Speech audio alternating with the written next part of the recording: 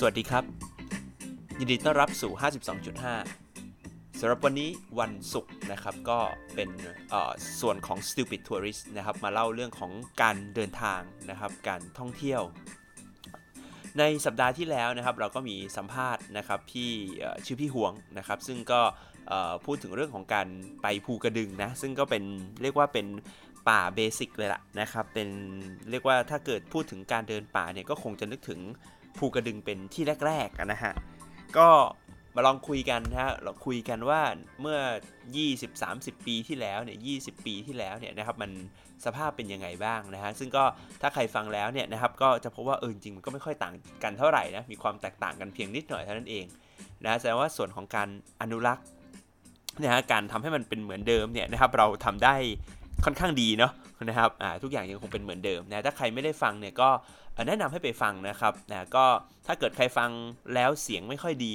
ลองกลับไปฟังใหม่นะครับเพราะว่ามีการแก้ไขเสียงมีการอีดิทเสียงของพี่หวงที่เบาให้มันดังขึ้นมาแล้วนะครับโดย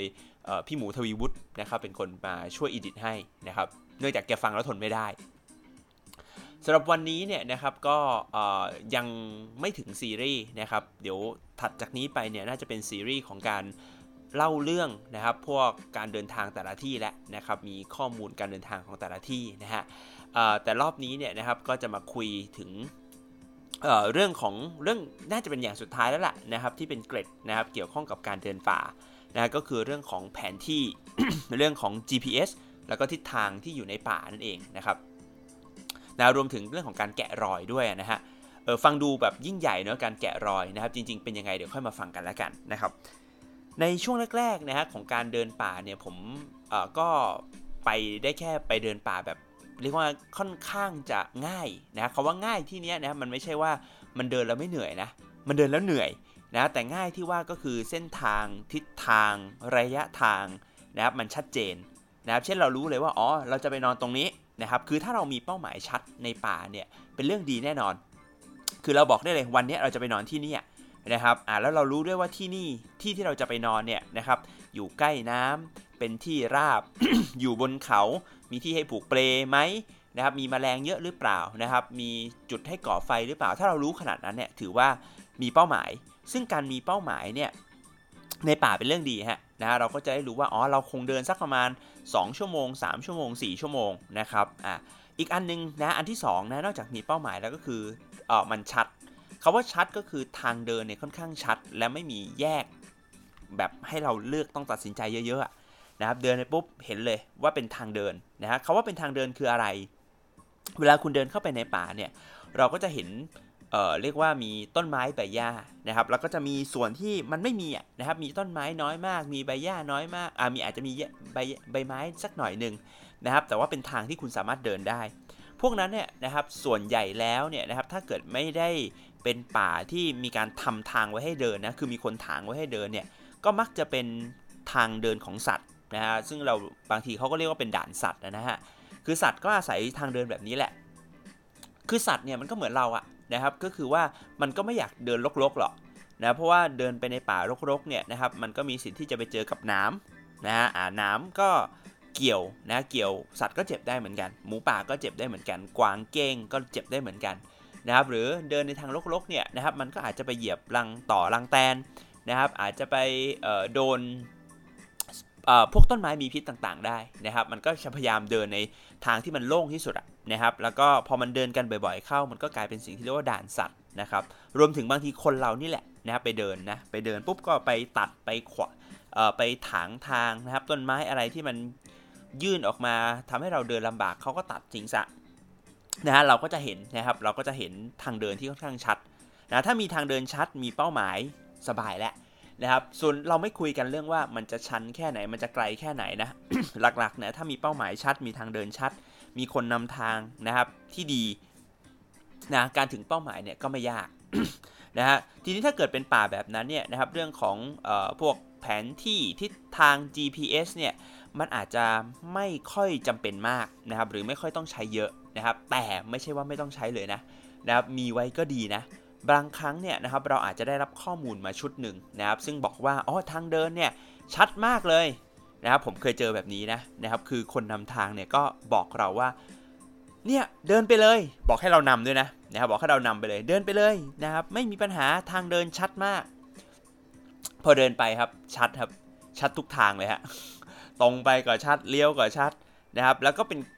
เรียกว่าเป็นมือใหม่นะครับพอเป็นมือใหม่ปุ๊บเราทำไงเราเดินครับนะครับเราคิดว่าโอเคถ้าทางเลี้ยวมันชัดทางตรงก็ชัดงั้นเราไปตรงแล้วกันนะไปตรงปุ๊บเจอทางเลี้ยวอีกตรงอีกเจอทางเลี้ยวอีกตรงอีกสุดท้ายคือหลงนะครับสุดท้ายคือหลงนะครับอันนี้ก็เป็นอาจจะเป็นชุดข้อมูลชุดหนึ่งที่ชาวบ้านหรือคนนำทางเนี่ยเขาให้เรามาว่ามันเดินง่ายนะครับแต่ในขณะที่เราเองซึ่งเป็นคนเมืองเนี่ยพอไปเดินเนี่ยสภาพคนละอย่างเลยนะครับหรือบางครั้งเนี่ยนะครับทางมันชัดเนี่ยแต่คำว่าชัดที่ว่าเนี่ยมันคนละเลเวลนะครับมันคนละระดับกันนะครับเขาอาจจะรู้สึกว่ามันชัดแล้วในขณะที่เราเป็นคนเมืองเนี่ยเราก็รู้สึกว่ามันก็ไปได้นี่มันก็เดินได้นะครับบางคนอาจจะเดินลอดไม้นิดหน่อยเดินไปในทิศทางที่มันอาจจะไม่ถูกต้องเนี่ยเป็นไปได้เหมือนกันนะครับฉะนั้นพอเส้นทางเนี่ยมันเริ่มไม่ชัดเจนแบบนี้นะครับเรื่องของทิศทางนะครับเรื่องของระยะทางเรื่องของการใช้ GPS เนี่ยก็จะเริ่มมาเป็นสิ่งที่มีประโยชน์กับเราแหละผมเห็นการใช้เรื่องของทิศทางกับ GPS ครั้งแรกเนี่ยนะครับก็ย้อนกลับไปเรื่องเดิมเลยก็คือในป่าที่ชื่อว่าหลังคาตึก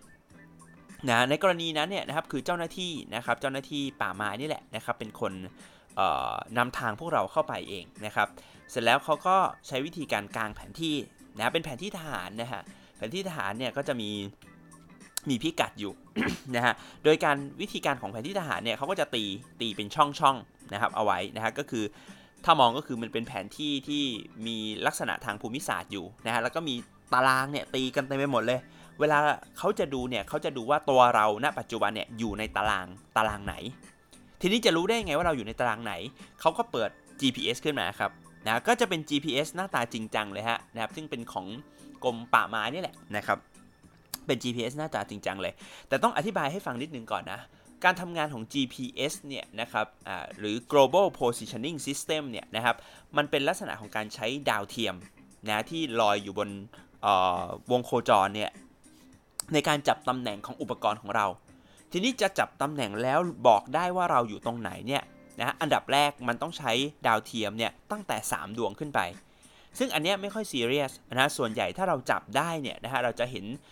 ไล่ตั้งแต่7ถึง10กว่าดวงบางที20-30ดวงด้วยซ้ำเทคโนโลยีใหม่ๆเนี่ยไม่ได้ใช้แค่ GPS นะใช้ GLONASS GPS เนี่ยเป็นระบบการนำทางของสหรัฐอเมริกานะ GLONASS เป็นของยุโรปนะฮะแล้วก็เรามีของจีนมีของอะไรอีกเยอะแยะเลยนะครับที่เป็นระบบนำทางแบบนี้นะครับทีนี้ยิ่งมีเยอะยิ่งดีนะฮะอันนี้ชัวร์อยู่แล้วนะครับส่วนใหญ่เนี่ยการจับจำนวนดาวเทียมเนี่ยไม่ค่อยมีประเด็นส่วนใหญ่ก็คือว่าเวลาเราจะใช้งาน GPS เนี่ยเราต้องมองเห็นฟ้านะครับคือมันต้องเป็นที่โล่งครับถ้าเกิดที่มันปิดมากเช่นคุณเดินในถ้ำอย่างเงี้ย GPS ทำงานไม่ได้นะคุณอยู่ในอาคารอย่างเงี้ย GPS ทำงานไม่ได้หรือแม้กระทั่งว่าถ้าสภาพอากาศมันปิดมากเช่นหมอกลงหนามากฟ้ามืดมากเมฆเยอะมากนะครับฝนตกหนักมากอาจจะเป็นไปได้ว่า GPS คุณก็จะไม่สามารถจับตำแหน่งของคุณได้เหมือนกันหรือจับตำแหน่งแล้วมันผิดเพี้ยนได้เหมือนกันนะเพราะว่าวิธีการทำงานของ GPS เนี่ยมันก็จะดูจาก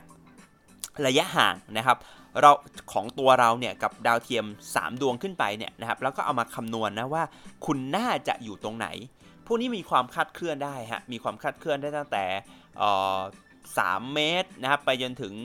100-200 เมตรนะครับก็เป็นไปได้นะ100-200 เมตรในป่านี้เรื่องใหญ่มากนะครับมันทำให้คุณหลงนะครับไปไม่ถูกทางได้เช่นกันนะทีนี้กลับมาเล่าก่อนวิธีการที่เขาใช้คือเขาเปิดแผนที่ทหารขึ้นมา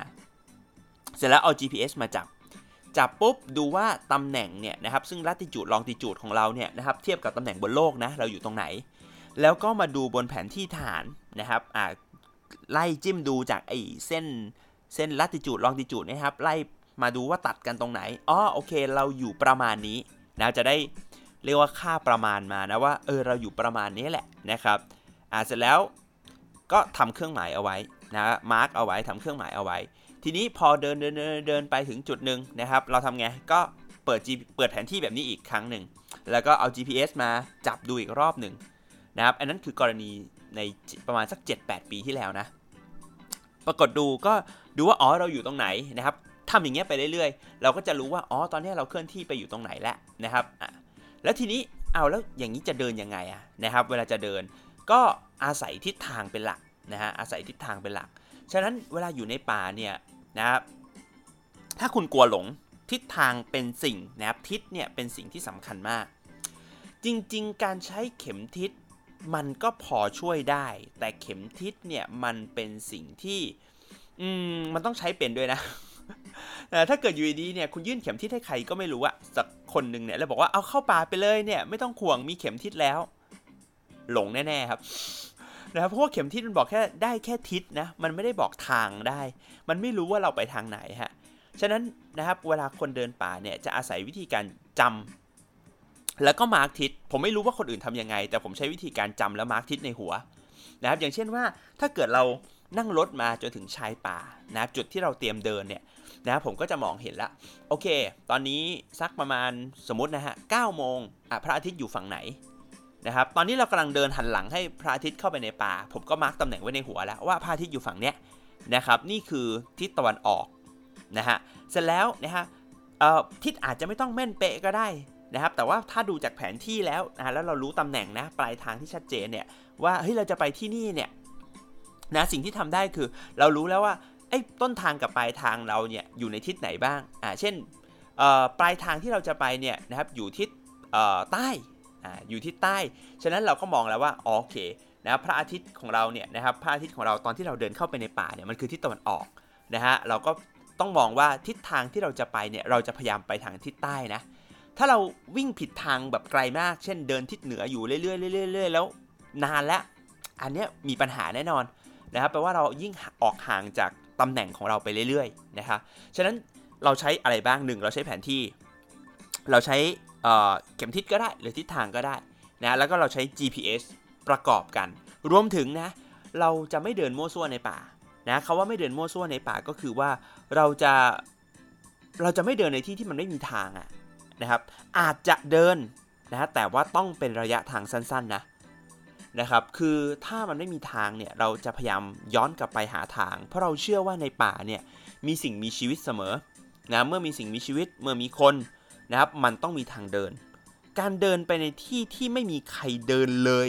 นะครับเป็นความอันตรายมากนะครับเป็นสิ่งที่ไม่ควรทำนะถึงแม้ว่าผมอาจจะเคยทำก็เถอะนะเพราะว่าเรามั่นใจในทิศนะเรามั่นใจในเป้าหมายนะฮะแล้วเรามี GPS และวิธีการใช้ GPS ที่ดีนะฮะอันนั้นคือวิธีการที่ผมเห็นครั้งแรกสุดนะการใช้ GPS สมัยนั้นยังไม่เข้าใจฮะไม่รู้เรื่องอะไรแบบนี้เลยนะครับทำหน้าที่ได้แค่แบบไปยืนมุงให้มันดูคนเยอะๆแล้วก็บอกว่าโอ้นี่มันอะไรก็ไม่รู้ นะครับสุดท้ายก็ทริปนั้นก็หลงพินาศสันตโรนะครับหลังๆมาเนี่ยนะครับผมก็พยายามจะหา GPS ใช้เองนะครับคือหลังจากไปหลงแล้วเนี่ยนะครับเราก็พยายามจะหา GPS ใช้เองนะครับทีนี้ก็ไปดูราคาแล้วแหละนะครับว่าราคาของ GPS เนี่ยค่อนข้างจะสูงเลยแล้วก็ใช้ประโยชน์อื่นๆเนี่ยได้ยากมากคือถ้าคุณไม่เข้าป่าเนี่ยมันแทบไม่มีประโยชน์เลยนะฮะเราคงไม่เปิด GPS ในสยามพารากอนใช่ไหมนะครับมันใช้ไม่ได้นะครับหรือถ้าใช้ได้เนี่ยนะครับก็อยากไปใช้เซ็นทรัลเวิลด์มากนะครับเดินทีไรก็หลงทุกครั้งนะฮะทีนี้ทำไงดีนะครับก็ไปค้นข้อมูลแล้วก็พบว่าเฮ้ยจริงๆไอ้ Google Map ของเราเนี่ยมันพอใช้ได้นะGoogle Map พอใช้ได้นะแล้ว GPS ที่อยู่บนโทรศัพท์มือถือเนี่ยมันก็น่าเชื่อถือนะมันเชื่อถือได้ระดับหนึ่งนะผมก็เริ่มไปทดสอบเลยนะครับทีนี้ Google Map เนี่ยนะครับเวลาคุณเปิดดูนะ Google Map เนี่ยมันจะมีการแสดงลักษณะของแผนที่เนี่ยอยู่3ประเภทแรกเนี่ยนะครับภาษาอังกฤษเขาเรียกว่าเป็น satellite นะหรือภาษาไทยเขาใช้คำว่าดาวเทียมหรือ satellite หรือดาวเทียมเนี่ยนะครับเราจะเห็นเป็นแบบเป็นหลังคาบ้านเป็นถนนเหมือนกับเราเอาเป็นภาพถ่าย bird eye view นะเหมือนเป็นภาพถ่าย bird eye view นะครับเหมือนกับเราบินอยู่บนเครื่องบินที่สูงมากๆใช่ไหมแล้วเราถ่ายภาพลงมานะเราก็จะเห็นป่าเห็นถ้าน้ำตกใหญ่เราอาจจะเห็นน้ำตกนะครับแม่น้ำใหญ่เราเห็นแม่น้ำแบบนี้เลยนะครับจะบอกว่า satellite view เนี่ยเราอาจจะใช้นะครับถ้าแลนด์มาร์คมันชัดเจนจริงๆเช่นเรารู้แล้วว่าเฮ้ยเป้าหมายของเราจะต้องมีก้อนหินก้อนใหญ่อยู่ก้อนหนึ่งนะครับมีน้ำตกใหญ่มากอยู่ที่หนึ่งเป็นยอดเขาที่มีลักษณะพิเศษอะไรบางอย่างนะครับเราอาจจะใช้แผนที่นะครับพวกดาวเทียมเนี่ยนะครับในการดูได้ รวมถึงถ้าคุณซูมดีๆนะครับซูมเข้าไปเยอะๆนะพวกนี้อาจจะต้องเตรียมการก่อนตั้งแต่บนคอมพิวเตอร์นะคุณอาจจะใช้ Google Earth บนคอมพิวเตอร์นะครับในการซูมก่อนก็ได้นะครับคุณอาจจะสามารถมองเห็น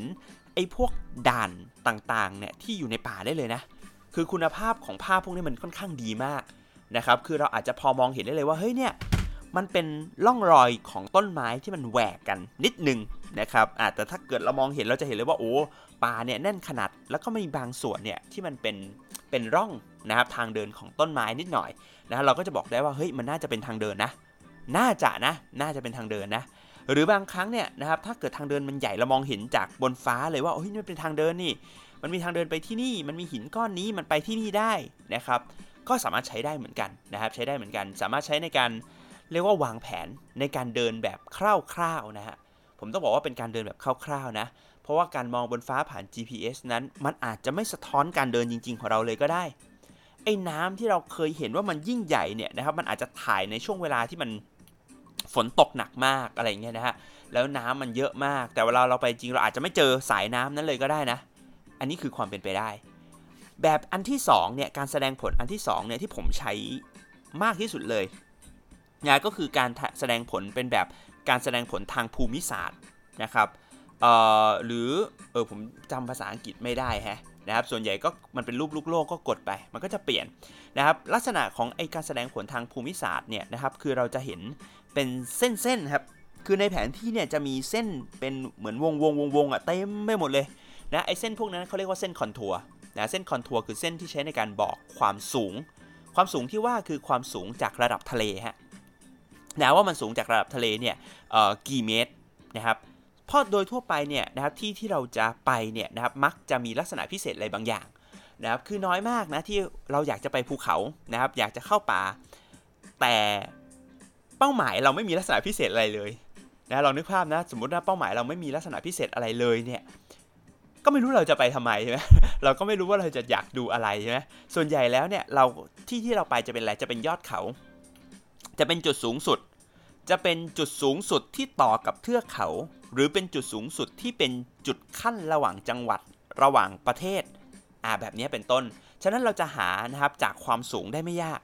นะเช่นเรารู้อยู่แล้วบางครั้งเนี่ยมีข้อมูลเลยมีคนเคยไปก่อนแล้วนะครับแล้วก็มีข้อมูลไว้แล้วว่าเฮ้ยภูเขาลูกนี้สูง 1,910 นะประมาณ 1,910 เราทำไงเรากวาดดูเลยเฮ้ยยอดเขาสูง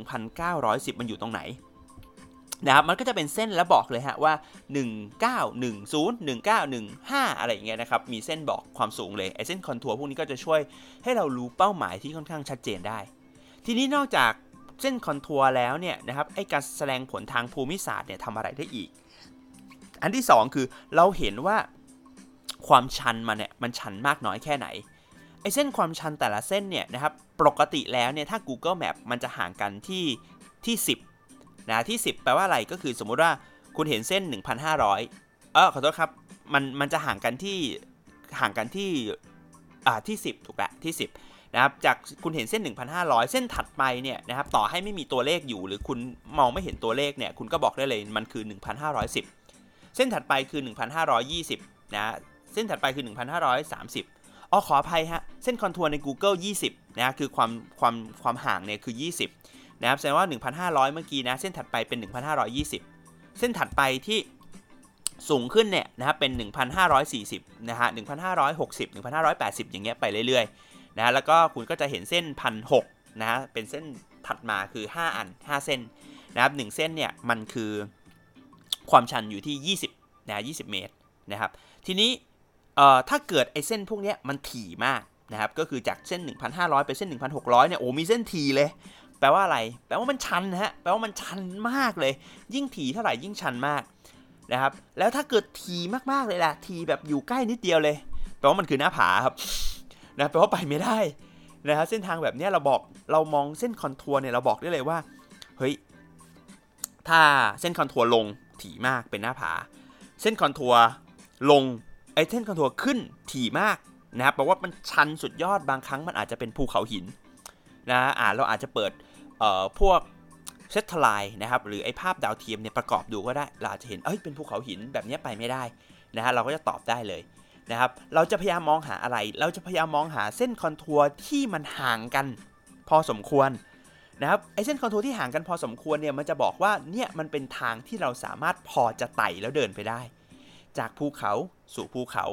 นะฮะจากเส้นทางที่เราอยู่สู่ภูเขาต่างๆนะครับเราสามารถออกแบบเส้นทางเดินคร่าวๆนะครับจากการดูแผนที่ที่เป็นเชิงภูมิศาสตร์พวกนี้ได้เลยครับซึ่งมันก็อาจจะถูกบ้างผิดบ้างแต่อย่างน้อยเนี่ยมันคือการนำทางเรานะครับที่ทำให้เราไม่หลงทิศนะครับแล้วก็ใน Google Map เนี่ยนะครับมันมีแผนที่ทั้งโลกอยู่แล้วนะครับฉะนั้นเนี่ยสบายเลยฮะไม่ต้องไปนั่งหาแผนที่ระวังของทหารและไม่ต้องไปหาแผนที่ทหารแล้วนะจริงๆแผนที่ทหารซื้อได้นะฮะในกรมแผนที่ทหารแต่ว่าเขาจะขายหรือเปล่านั่นอีกเรื่องนึงนะครับถ้าระวางไหนเขาเรียกเป็นระวางนะระวางไหนเนี่ยนะครับที่มันมีความสุ่มเสี่ยงมากๆเนี่ยนะครับเขาอาจจะไม่ขายก็ได้นะครับอาจจะไม่ขายให้นะซึ่งถ้าขายเนี่ยก็จะมีทั้งเป็นแบบแผนที่กระดาษแบบแผนที่ที่เป็นGPX นะฮะน่าจะเป็น GPX นะไฟล์ GPX ก็ import เข้ามาดูได้นะครับแต่ว่าถ้าใช้ Google Map ไม่ต้องเลยนะข้อดีนะของแผนที่ทหารคือคุณสามารถมองเห็นลายน้ำคือมองเห็นเส้นน้ำได้ด้วยนะบอกว่าเฮ้ยตรงนี้มีน้ำในขณะที่ Google เนี่ยมองไม่ค่อยเห็นแต่ถ้าเกิดคุณเดินในภูเขานั้นๆแถบนั้นนะบ่อยพอสมควรเนี่ยคุณจะพอเดาได้ว่าเอ้ยไอเส้นเขาแบบเนี้ยน่าจะเป็นร่องน้ำแน่ๆนะเพราะน้ำมันต้องอยู่ต่ำนะโอกาสที่น้ำจะอยู่บนยอดเขาเนี่ยมีแต่น้อยนะครับฉะนั้นเราจะพอเดาได้เส้นคอนทัวร์นะใช้ในการออกแบบเส้นทางได้บอกได้ว่ามันชันหรือไม่ชันบอกได้ว่าเราควรเดินไปทิศทางไหนแบบไหนยังไงนะครับมันอาจจะต้องใช้ความชำนาญนิดหนึ่งนะอาจจะต้องเรียกว่าใช้ประสบการณ์หน่อยนึงนะครับในการดูเส้นคอนทัวร์แล้วก็พอจะบอกได้นะครับก็อันนี้ก็ต้องลองใช้ไปนะครับนอกจากนั้นเนี่ยการใช้ GPS เนี่ยนะครับอาจจะใช้ร่วมกับแอปพลิเคชันอื่นๆก็ได้นะครับเช่นช่วงแรกๆเนี่ยผมใช้ร่วมกับ Endomondo เลยฮะผมใช้ Endomondo เลยคือใครที่ออกกำลังกายเนี่ยนะครับน่าจะรู้จักแอปพลิเคชันตัวนี้นะครับดีนะ Endomondo เนี่ยนะครับเป็นแอปพลิเคชันที่ใช้ในการ track activity ของเราต่างๆนะซึ่ง Endomondo เนี่ยนะครับมันมี activity ที่เป็น hiking ด้วยนะครับเราสามารถนะครับแบบกด hiking track แล้วก็นะกดให้มันเรียกว่า track การเดินของเราได้เลยการ track การเดินมีประโยชน์ตรงไหนนะครับอันแรกก็คือว่าคุณจะรู้ว่าตอนนี้คุณอยู่ที่ไหนคุณกำลังไปไหนคุณมาจากที่ไหนเรื่องของทิศทางเนี่ยจะยิ่งเรียกว่าสบายมากเลยนะครับการทิศทางของคุณเนี่ยจะง่ายมากเลยนะฮะอันที่2นะก็คือว่าคุณสามารถที่จะใช้ Endomondo เนี่ยนะครับในการ track กลับที่เดิมได้นะครับเช่นคุณหลงนะครับสมมุติว่าหลงเนี่ยนะครับคุณก็ดูจากแผนที่แล้วค่อยๆเดินกลับมาอย่างเงี้ยก็ได้แต่หลังๆมาเนี่ยผมเลิกใช้ Endomondo ฮะเนื่องจากว่าแอปมันดันอัปเดตฮะแล้วก็มันเปลี่ยนวิธีการ tracking ครับว่าให้ดูแผนที่ได้แค่2แบบคือแผนที่ถนนกับแผนที่ดาวเทียมดูแผนที่ที่เป็นคอนทัวร์ไม่ได้พอดูแผนที่ที่เป็นคอนทัวร์ไม่ได้นะครับหรือเส้นความสูงไม่ได้เนี่ยมันกลายเป็นสายตาเรามืดบอดเลยนะครับก็เลยไม่ได้ใช้ฮะหลังๆมาผมได้ใช้แอปพลิเคชันอีกตัวหนึ่งชื่อว่า View Rangerนะจริงๆมีแอปพลิเคชันหลายตัวนะไม่จำเป็นต้องใช้2ตัวนี้ก็ได้นะครับตัวไหนก็ได้นะฮะใช้ View Ranger ใช้ Endomondo ใช้Google Map รวมๆกันอย่างเงี้ยนะหรือจะซื้อเป็น GPS ตัวเลยก็ได้นะครับเพียงแต่ว่า GPS ผมว่ามันมีราคาแพงนะครับมันก็อาจจะเหมาะกับคนที่จริงจังมากนะครับจริงจังมากจะเดินบ่อยๆอะไรเงี้ยนะผมว่าอาจจะเหมาะนะครับทีนี้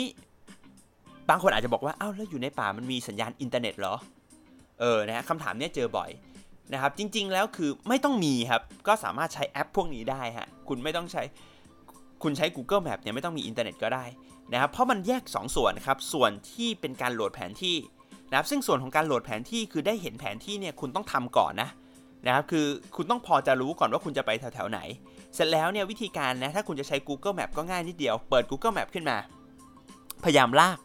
ไปในพื้นที่ที่เราอยากจะไปเนี่ยแล้วซูมลงไปลึกๆเลยซูมลงไปลึกๆให้เห็นเส้นลึกที่สุดเท่าที่จะทำได้นะครับเส้นที่ว่าคือเส้นคอนทัวร์นะลึกที่สุดเท่าที่จะทำได้แล้วก็ลากไปลากมาให้เครื่องมันเนี่ยยังจำอยู่ในเครื่องนะครับอยู่ในมือถือเรานะครับคือพอเวลาคุณลากไปดูเนี่ยมันจะจำไอ้แผนที่พวกนั้นเนี่ยไว้อยู่ในมือถือของเรานะครับฉะนั้นพอมีแผนที่แล้วเนี่ยส่วนที่2ที่ใช้ในการ track ตำแหน่งคือ GPS ใช้ดาวเทียมไม่ได้ใช้อินเทอร์เน็ต ฉะนั้นต่อให้คุณไม่มีอินเทอร์เน็ตแต่แผนที่คุณโหลดทิ้งไว้อยู่ในมือถือแล้วนะครับคุณสามารถบอกตำแหน่งแล้วคุณสามารถมองเห็นได้ว่าคุณกำลังเดินไปที่ไหนเหมือนกันฮะคุณจะใช้ Endomodal View Ranger ทำเหมือนกันเลยก็คือไปโหลดแผนที่มาให้เรียบร้อยก่อน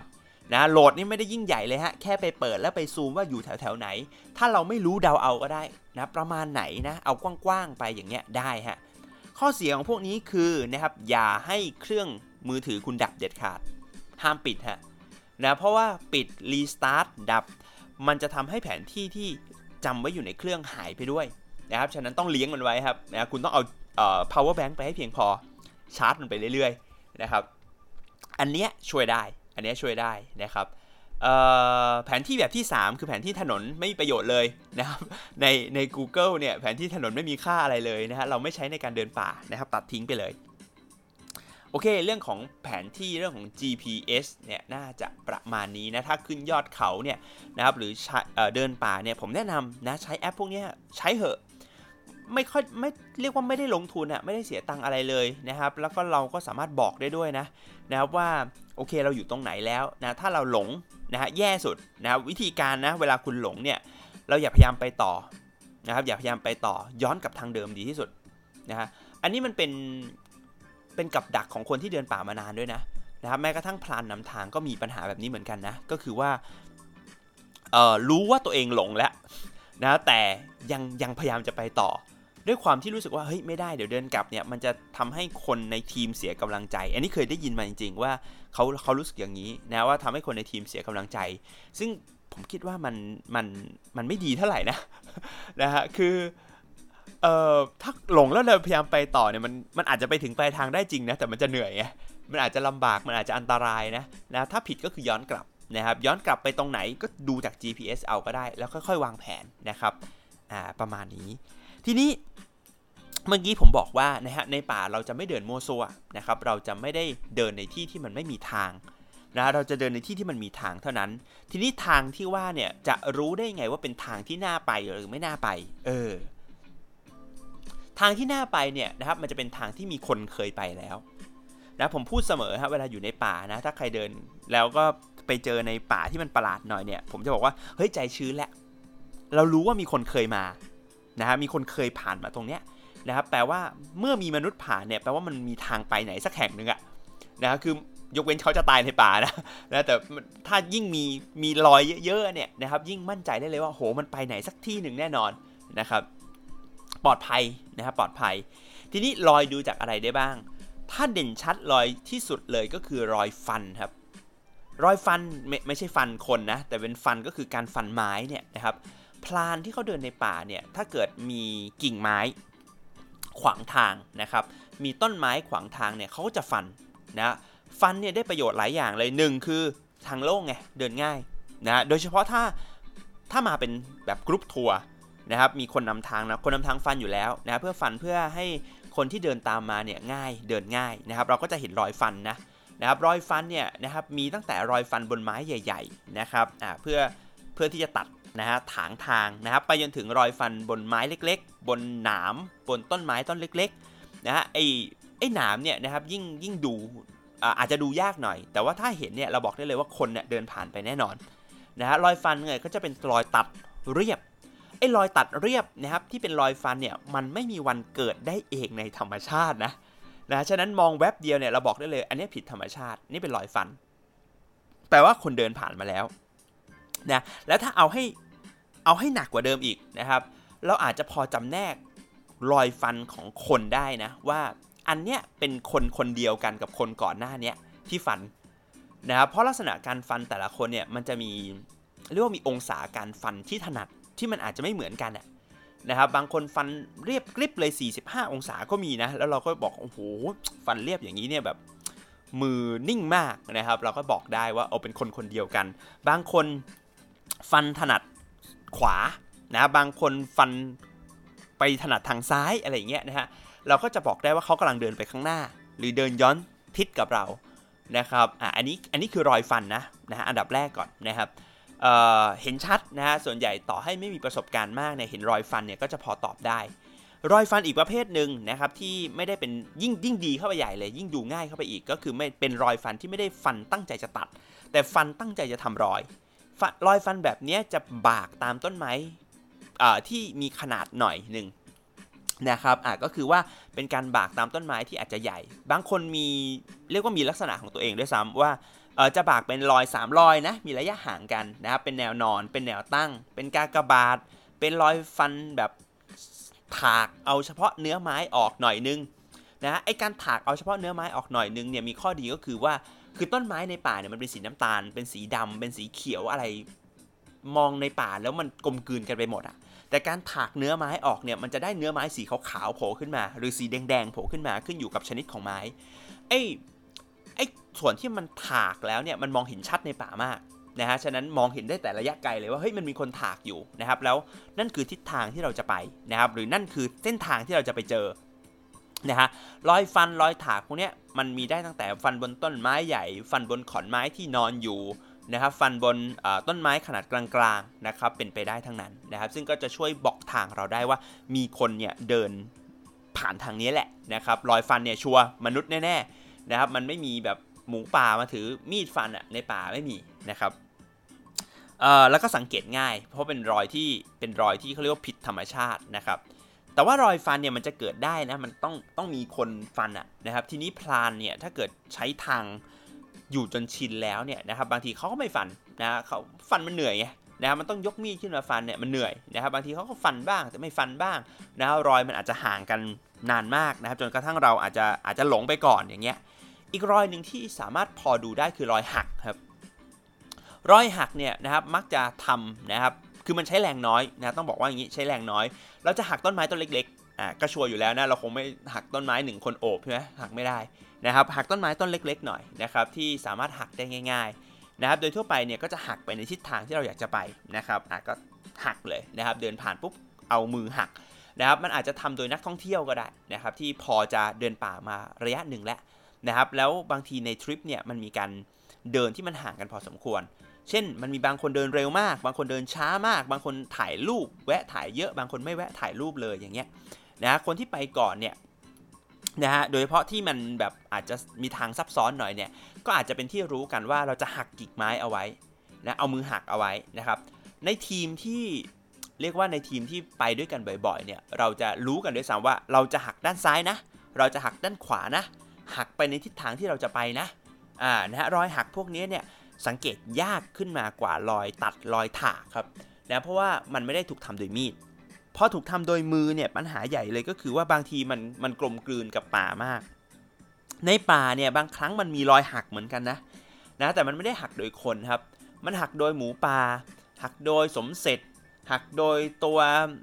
อะไรดีนะครับตัวกวางนะครับหักโดยหมีอะไรเงี้ยนะครับหักโดยช้างแต่ช้างนี่ส่วนใหญ่เราน่าจะเห็นรอยอื่นด้วย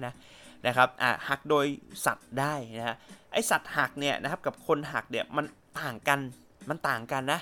นะครับแต่ว่าบางอันก็ต่างกันไม่มากนะแต่ว่าส่วนใหญ่ก็คือมองเห็นปุ๊บเราพอจะบอกได้ว่าต่างกันแต่พวกนี้ผมอธิบายยากแค่ต้องไปเห็นนะว่าอ๋อรอยหักคนเป็นแบบนี้รอยหักของสัตว์เป็นแบบนี้รอยหักของคนเนี่ยโดยทั่วไปมักจะทำเพื่อนำทางโดยเฉพาะเลยด้วยซ้ำนะคือบอกเลยว่าเฮ้ยเราหักไว้เพื่อให้มีคนตามมารอยหักเนี่ยเราบอกได้ด้วยว่ามันเพิ่งเกิดขึ้นหรือมันเกิดขึ้นนานแล้วจริงๆรอยฟันก็เช่นกันนะเราพอจะบอกระยะเวลาในการเกิดขึ้นได้ว่าเฮ้ยมันเพิ่งหักไปเมื่อกี้เนี่ยมันเพิ่งฟันไปเมื่อกี้เพราะรอยหักรอยฟันยังใหม่นะครับหรือมันนานแล้วมันไม่มีนะครับมันอาจจะเป็นเดือนและเป็นสัปดาห์และเป็นสัปดาห์ก็อาจจะเก่าลงไปหน่อยนึงแต่ยังมีความเขียวอยู่อย่างเงี้ยนะครับแต่ถ้าเกิดเป็นเดือนนะครับอาจจะเริ่มน้ำตาลและเป็นปีเนี่ยโอ้บางทีแห้งและบางทีโดนอย่างอื่นขึ้นมากลบและแต่เราเห็นรอยฟันอยู่เห็นรอยหักอยู่เราก็บอกได้ว่าอันนี้เป็นเส้นทางที่มีคนเคยเดินไปแล้วนะครับแล้วเราก็จะพยายามเดินไปตามทิศทางนั้นนะครับเพราะมีคนเคยเดินไปนะครับแปลว่าเราน่าจะไปได้เช่นเดียวกันนะครับไม่ว่าจะขึ้นยอดเขากลับบ้านอะไรก็ตามแหละนะครับเราจะมองรอยพวกนี้ทีนี้ไอ้รอยยากๆล่ะนะครับนอกจากรอยหักรอยฟันแล้วเนี่ยมันมีรอยยากๆอีกนะเป็นรอยที่คนอาจจะไม่ได้ตั้งใจทิ้งไว้ให้นะพวกนี้ก็จะดูยากหน่อยเช่นรอยเท้าเนี่ยขึ้นอยู่กับลักษณะของพื้นอีกนะถ้าพื้นเนี่ยเป็นโคลนโอ้สบายนะครับเราเห็นรอยเท้าเลย นะครับโดยทั่วไปเนี่ยเวลาเดินเนี่ยนะครับเวลาเดินป่านะสิ่งหนึ่งที่ผมจะดูตั้งแต่เราเริ่มจะเดินเลยก็คือมองรองเท้าครับมองรองเท้านะมองว่ามีลักษณะรองเท้าเนี่ยใครใส่รองเท้าประมาณไหนบ้างนะครับเราจะมีรองเท้าประเภทพวกสตั๊ดดอยที่รอยมันดูง่ายก็คือเป็นจุดเป็นปุ่มเลยนะหรือถ้าเกิดเป็นบางยี่ห้อเป็นอะไรดีนะครับเป็นเมอร์เรลโคลัมเบียอย่างเงี้ยนะครับมันก็จะมีลักษณะดอกของมันอยู่นะครับซึ่งหรือบางครั้งเนี่ยผมก็ขอดูเลยเฮ้ยขอดูดอกหน่อยสินะครับคือหลักๆคือผมอยากจะจำว่าอ๋อมันเป็นรอยของคนคนนี้นะครับโดยทั่วไปอาจจะไม่จำทุกคนนะจำคนที่เราเล็งๆไว้ว่าเขาน่าจะนำนะครับเล็งๆว่าเฮ้ยเขาน่าจะวิ่งไปนำเนี่ยนะครับหรือคนนำทางเงี้ยนะฮะมองก่อนเฮ้ยรองเท้าเขาเป็นแบบไหนนะครับรองเท้าที่เกลียดมากเลยคือพวกนันยางนะมันมีคนนำทางที่ใส่นันยางเดินนะหรือใส่รองเท้าแตะเดินนะพวกนี้เกลียดมากเลยเพราะว่ารอยเท้ามันไม่เห็นรอยนะแล้วเราบางทีเราตอบยากมากว่าเป็นรอยของใครนะครับถ้าเป็นโคลนเนี่ยเรามองเห็นรอยปุ๊บเราตอบได้เลยหรือบางทีเนี่ยเหยียบน้ำเหยียบบนพื้นที่ผิวที่เปียกแล้วไปเหยียบบนหินเหยียบบนไม้นะครับเราก็จะเห็นรอยของรองเท้าเราก็จะบอกได้ว่าไอ้รอยแบบนี้เป็นของใครมีคนนำไปแล้วนะฮะอันนี้เป็นส่วนหนึ่งเลยที่ใช้ในการแกะได้นะแกะรอยได้ก็คือดูจากรอยเท้าทีนี้ถ้าเกิดบอกโอ้เป็นพื้นแข็งล่ะในป่ามีพื้นแข็งเยอะแยะหมดเลยนะครับแล้วก็มีใบไม้นะครับมีใบไม้ปกคลุมอยู่นะครับแบบนี้รอยเท้านะครับโดยการที่จะไปดูรอยรองเท้าเลยเนี่ยยากเราก็จะดูรอยพลิกของใบไม้นะครับรอยพลิกของใบไม้คือใบไม้ที่วางอยู่ในป่าเนี่ยมันจะมีความแรนดอมวางอยู่ระดับหนึ่งนะครับนึกภาพว่าใบไม้ค่อยๆโรยมาจากต้นไม้ใช่ไหมมันก็ถมมันก็จะมีความแน่นอยู่ระดับหนึ่งถ้ามีคนเดินต้นไม้ไอ้ใบไม้พวกนี้มันจะมักจะไม่อยู่ในสภาพเดิมนะคืออาจจะอยู่ในสภาพเดิมบ้างแต่มันก็จะมีบางส่วนที่มันอยู่ในสภาพเดิมแล้วเราก็บอกได้มีการเคลื่อนที่ไปที่นี่ทีนี้เวลาเคลื่อนที่เนี่ยเราก็จะดูยังไงเพราะว่าเป็นคนนะครับมันก็มีหมูป่านะครับเคลื่อนที่ได้เหมือนกันนะครับคือถ้าเราเดินมาด้วยกันแล้วเราต้องการจะตามใครเนี่ยนะครับอย่างน้อยเนี่ยรอยนี้ต้องใหม่หมายความว่าเฮ้ยมันเป็นรอยพลิกที่เพิ่งเกิดขึ้นนะครับเราก็จะเห็นว่าถ้าเกิดมีความชื้นนะน้ำมันจะหายไปนะครับก็คือมีคนเหยียบน้ำมีคนโดนน้ำอยู่อย่างเงี้ยเราก็จะมองได้ว่าอ๋อมีคนเดินไปแล้วก่อนหน้าเรานะครับเป็นพวกเรานี่แหละนะครับหรือใครก็ตามนะเราพอจะบอกได้นะครับหรือบางทีเขาเดินเขาเตะนะครับแบบเตะใบไม้โดยไม่ตั้งใจอย่างเงี้ยนะครับเราก็จะเห็นรอยเราก็จะบอกว่าได้ว่านี่เป็นคนเนี่ยรอยค่อนข้างชัดคือมันวิ่งมันไปทางเดียวกันนะครับคือไปนะถ้ามีหลายคนนี่ยิ่งดีคือไปทางเดียวกันแน่นอนหลายคนนะครับหรือมันจะไปในทางที่มันเป็นด่านหมดในขณะที่สัตว์บางทีมันจะแวะออกข้างทางนะครับหลุดออกไปข้างทางบ้างแบบนั้นเราก็จะบอกได้ว่าเฮ้ยนี่ไม่ใช่คนหรอกนะใครจะไปเดินแวะข้างทางซ้ายทีขวาทีนะครับเราก็จะบอกได้ว่านี่เป็นคนนะฮะอีกอันนึงที่พอจะเห็นได้นะครับรอยก็คือรอยของต้นไม้นะครับที่คนเดินผ่านนะครับอันนี้จะใช้ได้ในกรณีที่เส้นทางการเดินเนี่ยมันค่อนข้างแคบนะครับแล้วก็ต้นไม้ที่อยู่ข้างทางเนี่ยนะครับโดยเฉพาะถ้ายิ่งเพิ่งผ่านช่วงเช้ามาเนี่ยมันจะมีพวกน้ำค้างเนี่ยเกาะอยู่ตามต้นไม้ใบไม้นะครับทีนี้เวลาเราเดินผ่านเนี่ยนะครับคนทั่วไปเนี่ยใส่กางเกงขายาวอยู่แล้วนะต่อให้ขาสั้นเนี่ยนะก็มีผลมันจะไปทำให้ไอ้น้ำพวกนี้มันหายไปนะครับหายไปบางส่วนนะแล้วเราจะมองเทียบกับส่วนที่มันอยู่นอกทาง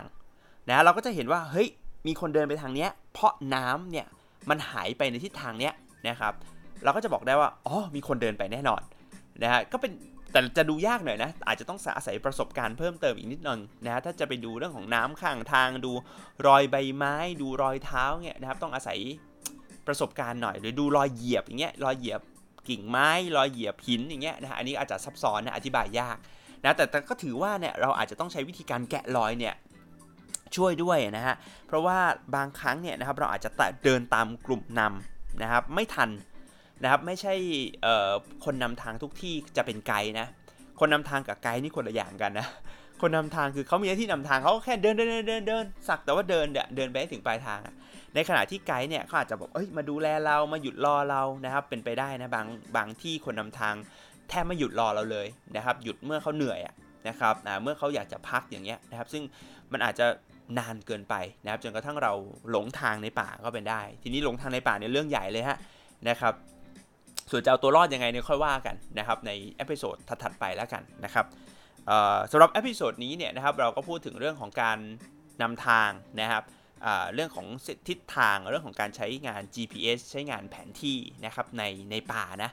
หลักๆก็คือเรานะครับผมแนะนำให้ใช้โทรศัพท์มือถือของเรานี่แหละนะยิ่งกันน้ำได้ยิ่งดีนะครับเพราะว่าเดี๋ยวนี้โทรศัพท์มือถือก็แทบจะเป็นมาตรฐานแล้วเนาะถ้าเป็นรุ่นท็อปเนี่ยมันมักจะกันน้ำได้นะก็เอาไว้ใช้นะครับในการ track นะครับการเดินนะปัจจุบันเนี่ยถ้าผมเดินป่านะต่อให้มันยากไม่ยากยังไงเนี่ยนะครับผมก็มักจะ track ด้วยโทรศัพท์มือถือ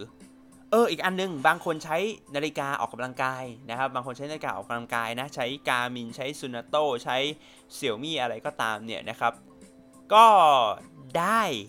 นะแต่มันได้ในลักษณะของการแค่ track เก็บ record ของเราเอาไว้เฉยๆในป่าเนี่ยการใช้ไอ้นาฬิกาเรือนเล็กๆแบบนี้นะครับเพื่อนำทางกลับเนี่ยยากมากใช้ยากมากนะครับไม่ค่อยแนะนำให้ใช้ใช้ยากนะครับแล้วมีโอกาสผิดพลาดสูงด้วยนะครับฉะนั้นถ้าเกิดจะใช้เนี่ยดูแผนที่ไปด้วยใช้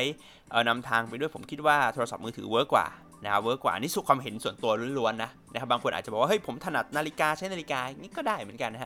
นะครับมันก็สะดวกดีแต่ว่านาฬิกามีข้อเสียอันนึงคือคุณจะต้องพกที่ชาร์จของไอ้นาฬิกาเนี่ยไปชาร์จอีกนะไปชาร์จด้วย power bank อีกนะฮะแต่ว่าก็นิดหน่อยนะครับการนำทางก็น่าจะหมดแล้วแหละนะครับเรื่องของ GPS บอกแล้วไอสิ่งที่แนะนำก็คือ1นะใช้โทรศัพท์มือถือแล้วก็แอปพลิเคชันที่ใช้ในการ track นะครับอันนี้เข้าป่าช่วยได้แน่นอนนะดูทิศไม่เป็นไรนะครับใช้ GPS ช่วยบอกทิศได้นะบอกทิศได้นะ2นะครับก็คือว่าเตรียม GPS ให้ดีด้วยนะครับคือโหลดแผนที่นะเตรียมมาให้พร้อมก่อนในป่าอาจจะไม่มีอินเทอร์เน็ตใช้นะอันที่2ก็คือดูรอยนะครับใช้ GPS อย่างเดียวไม่ได้นะเราจะไม่เดินลงเหวนะครับเราจะไม่เดินลงเหวเราจะไม่บินขึ้นฟ้าอย่างเงี้ยนะฮะสิ่งที่เราทำก็คือเราจะเดินตามทิศทางที่มันมีอยู่แล้วนะครับก็ดูรอยนะครับดูรอยเดินดูรอยฟันนะครับดูรอยหักนะครับพวกนี้ช่วยได้นะครับก็คิดว่าน่าจะมีประโยชน์นะครับตอนที่จะอัดเอพิโซดเนี้ยนะครับรู้สึกว่าไม่มีเรื่องคุยเลยว่ะ ตอนเริ่มเอพิโซดเนี่ยความรู้สึกคือแบบว่ะจะเอาอะไรมาคุยดีนะไม่มีเรื่องคุยเลยว่ะไม่มีสคริปต์ด้วยนะครับไม่รู้จะคุยเรื่องอะไรดีอย่างเงี้ยนะครับแล้วก็มองไปเนี่ยเอาคุยเรื่อง GPS กับการนำทางแล้วกันนะคุยไปคุยมายาว40 กว่านาทีแล้วนะครับแถมไม่พอนะรู้สึกว่ามันก็แอบมีประโยชน์เหมือนกันนะสำหรับคนเดินป่าใหม่ๆนะที่อาจจะต้องไปคิดว่าอยากจะ